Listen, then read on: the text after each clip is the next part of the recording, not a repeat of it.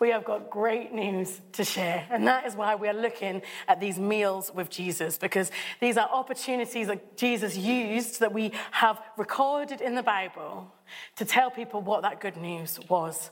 And I love what Raph has just said in that video of actually it's just about readiness and a season, an opportunity.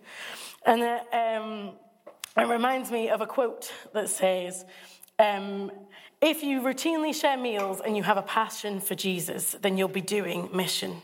It's not that meals save people. People are saved through the gospel message. But meals will create natural opportunities to share that message in a context that resonates powerfully with what you're saying. And actually, as I've been trying to prepare for this preach and think about what conversations I've had with friends, I am not someone who goes out on the streets, although I would love to be. It's not something I have done since I was about 16, but I would love to do it again. But I have had conversations with friends that don't know Jesus. And actually, as I was trying to remember them, all of them did revolve around a meal table. And I thought that was very funny because actually it is so true. It's just that provides an opportunity where it can just be natural, where actually it doesn't feel like, oh, what do I need to say? How am I going to bring it up? It just comes up. It's just there because you're spending time with people, you're sharing life with people, and the conversation flows. And actually, it's so good for us to spend this time focusing on what are those natural opportunities that can come and how can we use them and how can we pray for them and what will they look like for us. And so today we're going to have that specific focus on what does giving a true welcome look like. And we're going to take a passage from the Bible that speaks of a meal that Jesus has, which shows us 3 different types of welcome. And from that, hopefully we're going to get some lessons on what giving a true welcome looks like. So the passage is Luke chapter 7, and it's verses 36 to 50, and I hope it's going to come up as well so we can follow along. And it's entitled, A Sinful Woman Forgiven. And it says, one of the Pharisees asked him, that's Jesus, to eat with him. And he went into the Pharisee's house and reclined at table. And behold, a woman of the city who was a sinner, when she learned that he was reclining at table in the Pharisee's house, brought an alabaster flask of ointment, and standing behind him at his feet, weeping, she began to wet his feet with her tears, and wiped them with the hair of her head, and kissed his feet, and anointed them with ointment. Now when the Pharisee who had invited him saw this, he said to himself, if this man were a prophet, he would have known who and what sort of woman this is who is touching him, for she is a sinner. And Jesus answering said to him, Simon, I have something to say to you. And he answered, say it, teacher. A certain moneylender had 2 debtors. One owed 500 denarii and the other 50. When they could not pay, he cancelled the debt of both. Now, which one of them will love him more? Simon answered, the one, I suppose, for whom he cancelled the larger debt. And he said to him, you have judged rightly. Then turning toward the woman, he said to Simon, do you see this woman? I entered your house, you gave me no water for my feet, but she has wet my feet with her tears and wiped them with her hair. You gave me no kiss. But from the time I came in, she has not ceased to kiss my feet. You did not anoint my head with oil, but she has anointed my feet with ointment. Therefore, I tell you, her sins, which are many, are forgiven, for she loved much. But he who is forgiven little loves little. And he said to her, your sins are forgiven. Then those who were at table with him began to say amongst themselves, who is this who even forgives sins? And he said to the woman, your faith has saved you. Go in peace. We see 3 people in this passage, the Pharisee called Simon, Jesus, and the woman. As I said, each has a welcome. Each gives a welcome, 3 different ones. But they're all quite different from each other. And we're going to start with the welcome that is given by Jesus, because that's the root of everything, and where else would we start, right? And I think it's just linked so beautifully with Shelley's song that was the Lord calling us in, because Jesus here shows such a great welcome to this woman. Her actions, where she's kissing his feet, wiping them with her hair, and pouring out the ointment's perfume, are totally culturally inappropriate. In fact, Blumberg in his commentary says some would have even said they were so sexually suggestive that they were shameful. And yet Jesus doesn't tell her to stop. He knows they're culturally inappropriate. He knows people are going to be upset about that. But he receives it. He's not offended by the woman's actions, because actually he knows that they're a sign of love. He sees beyond the actions and he sees the heart, and he welcomes her in. He then actually responds to someone's disapproval of those actions by explaining why they've been given, in a way that means that person actually has to answer his own disapproval and say, oh, the person who's forgiven more will do that. So Jesus doesn't actually even jump to this woman's defense. He gets someone else. He gets the person who disapproves to say in their own words why they shouldn't be disapproving that and why that woman is right. And that is the welcome that Jesus extends to this woman, is that he says, your sins are forgiven. I don't care what you've done. I don't care what other people see in you. I see your love, and I forgive you, and I welcome you in, and I love you too. And Jesus also, in that parable, says the debt has been cancelled of both. And in that, he's extending the welcome to the Pharisee as well. He's saying, you are also sinful. You might not be sinful in the same way this woman is, but you are also sinful. And your debt can be forgiven too. And the welcome is on offer for both people, the Pharisee and the woman. And it's a welcome that, as we've taken communion, we remember it comes at a cost to Jesus. He knows he's going to die on a cross. He knows that's how he can forgive sins, because he's going to conquer them all. And he freely gives it. And it's beautiful. And it's wonderful. And it's something that is so important we do remember and that we enjoy. So that is the welcome of Jesus. It's the Jesus who welcomes the sinner. It's Jesus who forgives. It's Jesus who loves. The welcome that is extended by the Pharisee and by the woman is their response to the welcome that Jesus gives to them, of who they know of Jesus. And we're just going to compare them side by side, because that's what the scripture does. Because we see it there that it says the Pharisee invites Jesus to the home. We saw it in that verse. He invited him to come and eat with him. So the Pharisee is in a place where he gets to invite Jesus. And the woman, she goes. She finds out, oh, Jesus is there, I'm going. And she rushes and she approaches Jesus. The Pharisee gives no water for Jesus' feet. And the woman wipes the feet with tears. The Pharisee gives no kiss, but the woman doesn't cease to kiss his feet. And the Pharisee doesn't anoint the head with oil. She anoints his feet with ointment that is perfume.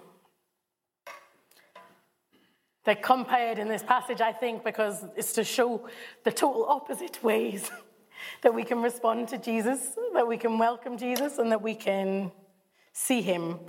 And I think through these three welcomes, we can learn some lessons as to what a true welcome is. That's not only our response to Jesus of how we welcome him into our lives, but actually how that then means we welcome more people.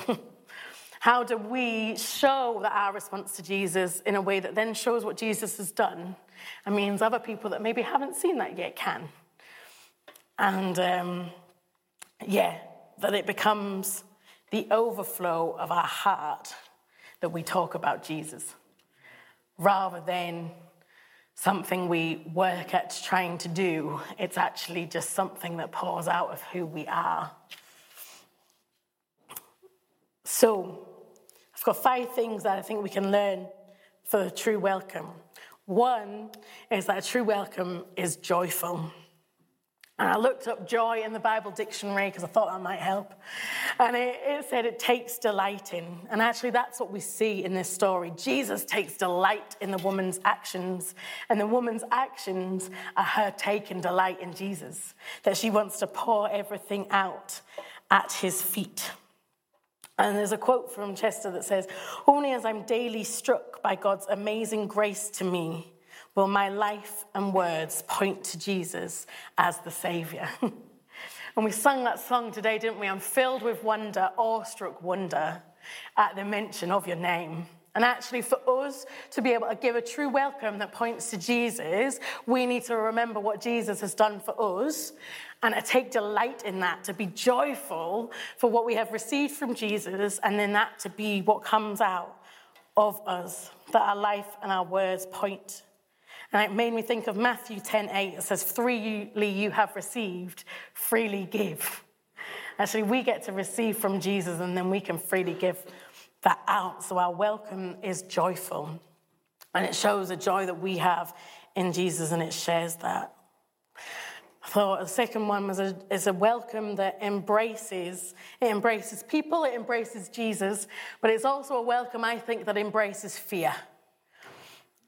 When we actually look at this woman's actions in this story, it is remarkable what she does.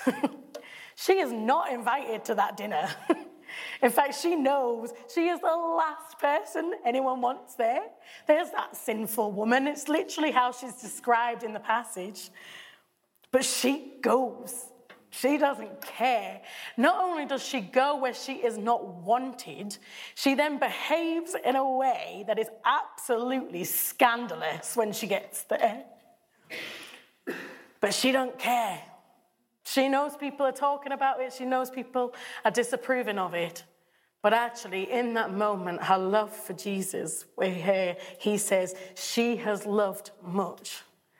Her love for Jesus goes beyond what anyone else thinks, goes beyond how anyone's going to respond to what she's done. And in that moment, it's as though it's only her and Jesus there. Everything else can be forgotten. And I just wonder if that's how we love Jesus. Do we have that love much that we can forget what other people think? Because we know there was disapproval. Simon is thinking to himself, if he knew who she was, he wouldn't do that. We see the people afterwards say, who is that even forgives sins? They're not only judging the woman, they're then judging Jesus. What is he doing? Why is he letting her do that? How's he saying that he can forgive sins? And again, Jesus doesn't care. He's not got fear of what other people think. He knows he's been sent by God. He knows he is the true son. And there's a Lacey quote that says, "We want people to think well of us. And fear of others is one of the greatest obstacles to open-handed, compassionate hospitality. Welcoming people into our lives makes us vulnerable to disapproval. And if our fear of what people think of us is greater than our love for them, we will be reluctant to welcome." And actually, that's what I think a true welcome is. It's where our love for Jesus is so great that even if it means we're not going to be loved by others, it doesn't matter. Because that is what's more important.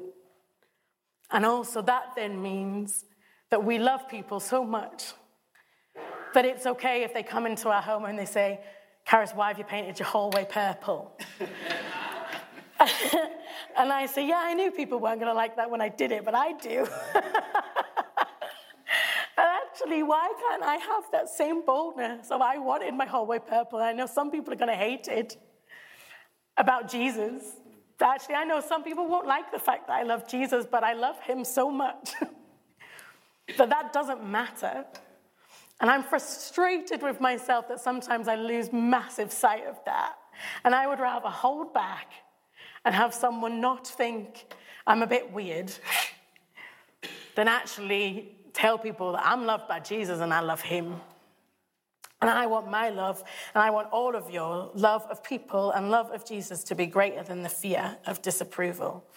That we can welcome people in and we can lavish that love. As Luke said, there's so many opportunities to do that now. And that's where our third one comes in, that a true welcome is sincere. The welcome of the Pharisee is fake. He's invited Jesus in, but he's really probably done that because he wants to be like, look, I got Jesus in my house. Because then his actions that follow after the invitation are actually just rude. He ignores every custom and every traditional greeting. He doesn't give Jesus water for the feet. He doesn't anoint the head with oil. And in that, he shows Jesus no respect. He doesn't even follow his own customs that are so important to his life that this woman can't be there. But he won't extend them to Jesus. There is no sincerity in that. Whereas the woman knows exactly who she is. She knows what she has done. She knows how her life has been. But she also knows who Jesus is. And she knows what he can do for her. We don't know what experience she's had of Jesus before, but from her actions we see she must have encountered him in some way, because actually there's a sincere love, as Jesus recognizes, that is why she can welcome Jesus in the way that she did. It is her heart being poured out, and that is sincere. She understands Jesus, and she understands her own position. And then she offers that as a welcome. And again, Chester says behavior always comes from the desires of our heart. And this is where we see the heart of the Pharisee is cold. There is no welcome for Jesus. There is no respect. There is no love. The heart of the woman is warm and it's open and it's vulnerable. And there's sincerity there. And that's like we said before, if that's allowing ourselves to be vulnerable. And it's scary, but it's beautiful and it's worth it. And it leads us on to number 4, which is that a true welcome might be uncomfortable. It's not always going to be what we want to do.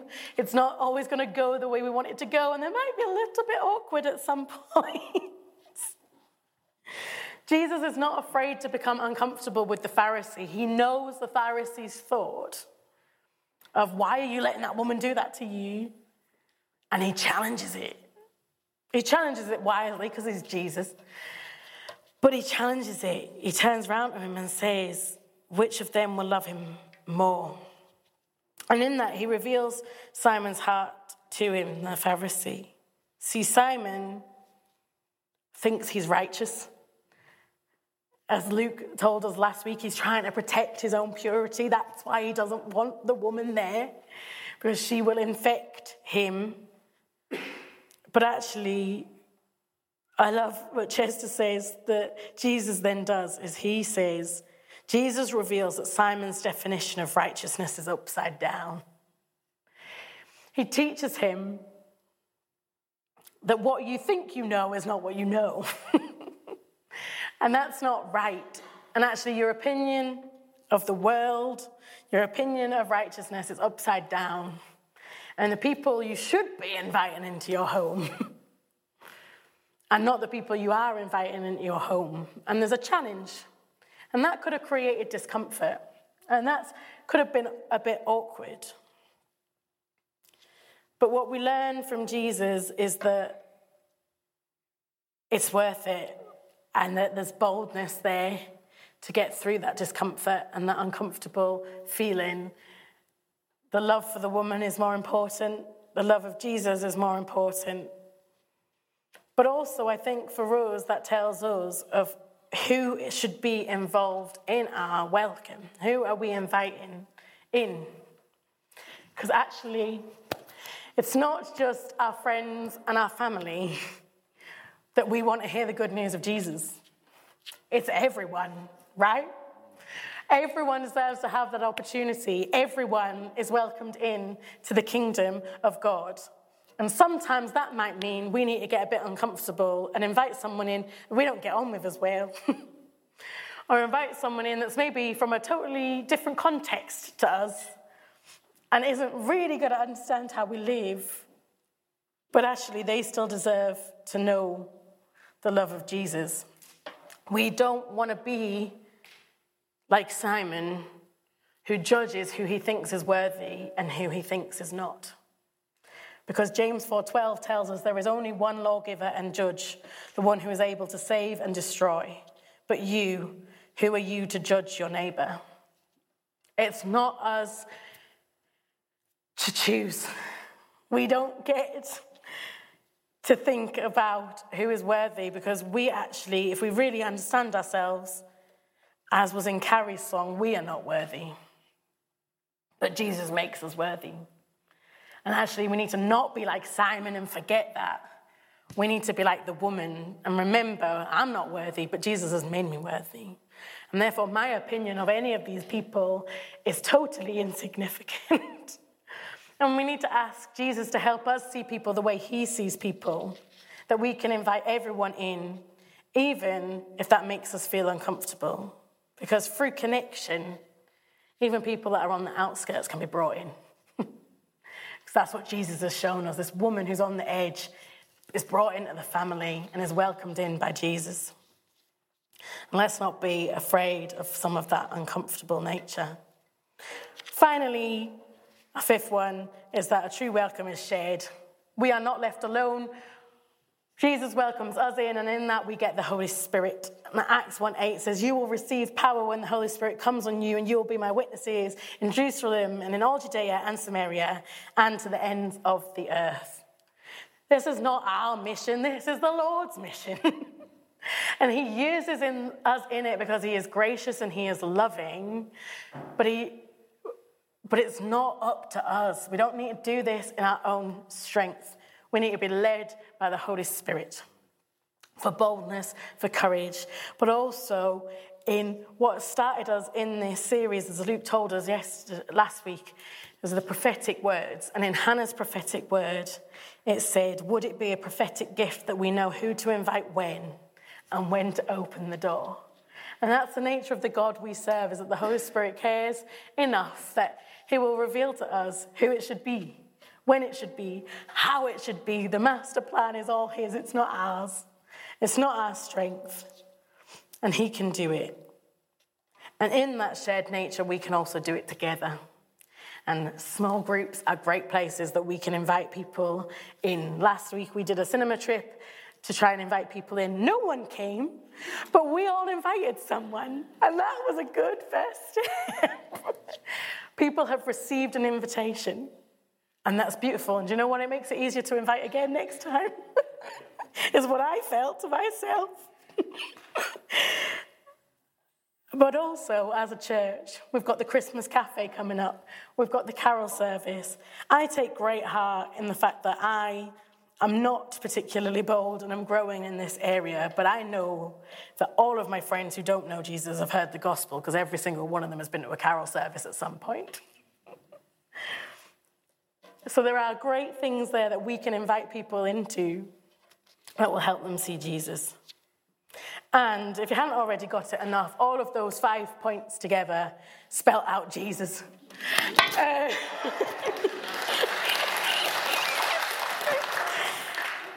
Because actually, we can do as many things as we want. We can buy the right items. We can have a warm room. We can do any of those things. But the heart of a true welcome is that it's got Jesus at the center. It's that we know what Jesus has done for us, and we can respond to that. We receive that. And then we can overflow that response to other people. We receive the love from God so that we can love others. And it's all about him.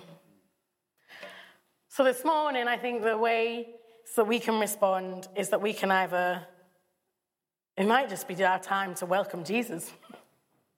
Maybe you don't know him yet, and you're like, who is this guy?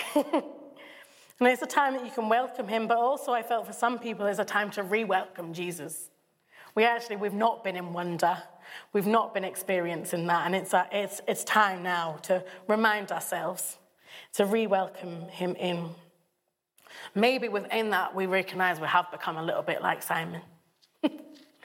I know I am not someone who's been forgiven little. I am someone who's been forgiven a lot. I can give you a whole list of the things I've had forgiven. And yet, sometimes that is something I do not think about in a day. And I don't know why that is. And in that way, I am a little bit like Simon. And I can think more of myself than I can of Jesus. And I can think more about what I'm doing than about what Jesus wants to do, and what the Holy Spirit wants to do, and who they want to welcome in. And so maybe at this point, we actually just need to take a bit of time to repent of being like Simon and ask the Lord to restore our heart again and make it softer, that we can welcome people in. And then within that, also just a response for all of us is to pray that we're filled with the Holy Spirit again, that we can be led by him, that we can be prompted in who to invite and how, and we can have the boldness and the courage to do it. So very quickly, because my husband is on kids' work, so he's going to get cross, but we're going to do it anyway. We're just going to play a little song now that's called Jubilee. The year of Jubilee is in the Old Testament, and it was a year to celebrate liberty and justice. It was a year where land got restored to people who'd lost it because of debt, and it's a year of freedom. And it foreshadowed Jesus coming, who gives us that freedom and that inheritance. And one of the lines of this song is, "Look out for the woman shouting, his garment has made me clean." And actually, it just made me think of the woman in this passage who is shouting, "Jesus, you're making me clean." And so she lays everything at his feet, and she just loves him, and she just wants him there. And actually, that is how we're going to show people Jesus, is by just bearing our hearts, laying everything at Jesus' feet, and letting people come see that. And I think this song really shows that. So we've got a lyric video, just read the lyrics and just let the Lord administer to you. He's going to prompt you in how he wants you to respond. He's going to prompt you in what he wants you to do. And we'll just take that time to do that, and then we'll finish.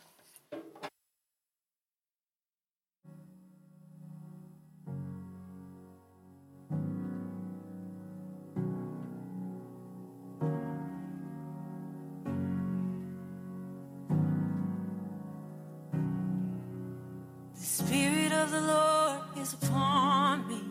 I'm anointed to bring hope. The promise fulfilled in a moment. We're still watching it unfold. There's good news for the captive, a proclamation for every soul. This liberty is for the broken, an invitation to be made whole. For the free man singing, he's delivered me. Look out for the woman shouting, his garment made me clean. Listen up for the seasons changing, he's rebuilding everything. Listen for the people shouting, this is Jubilee.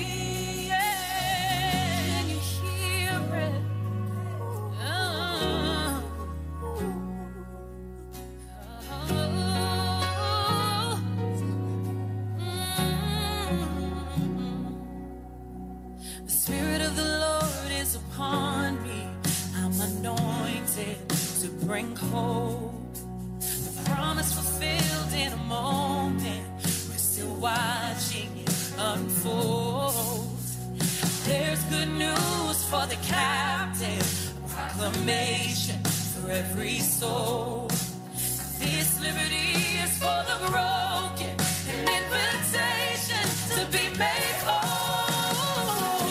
Listen for the free man singing, he's delivered.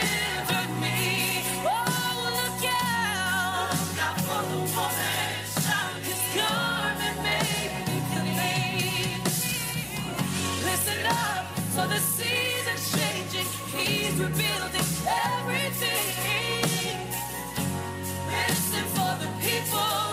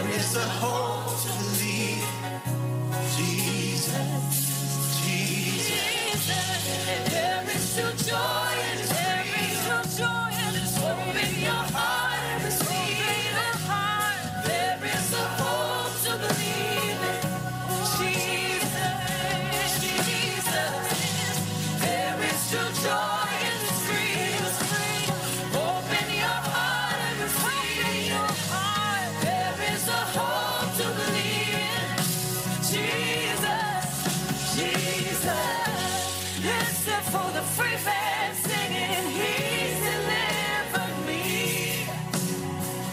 Look out for the woman shouting, His garment made me clean. Listen up for the seasons changing, He's rebuilding everything. Listen for the people shouting, this is Jubilee, this is Jubilee.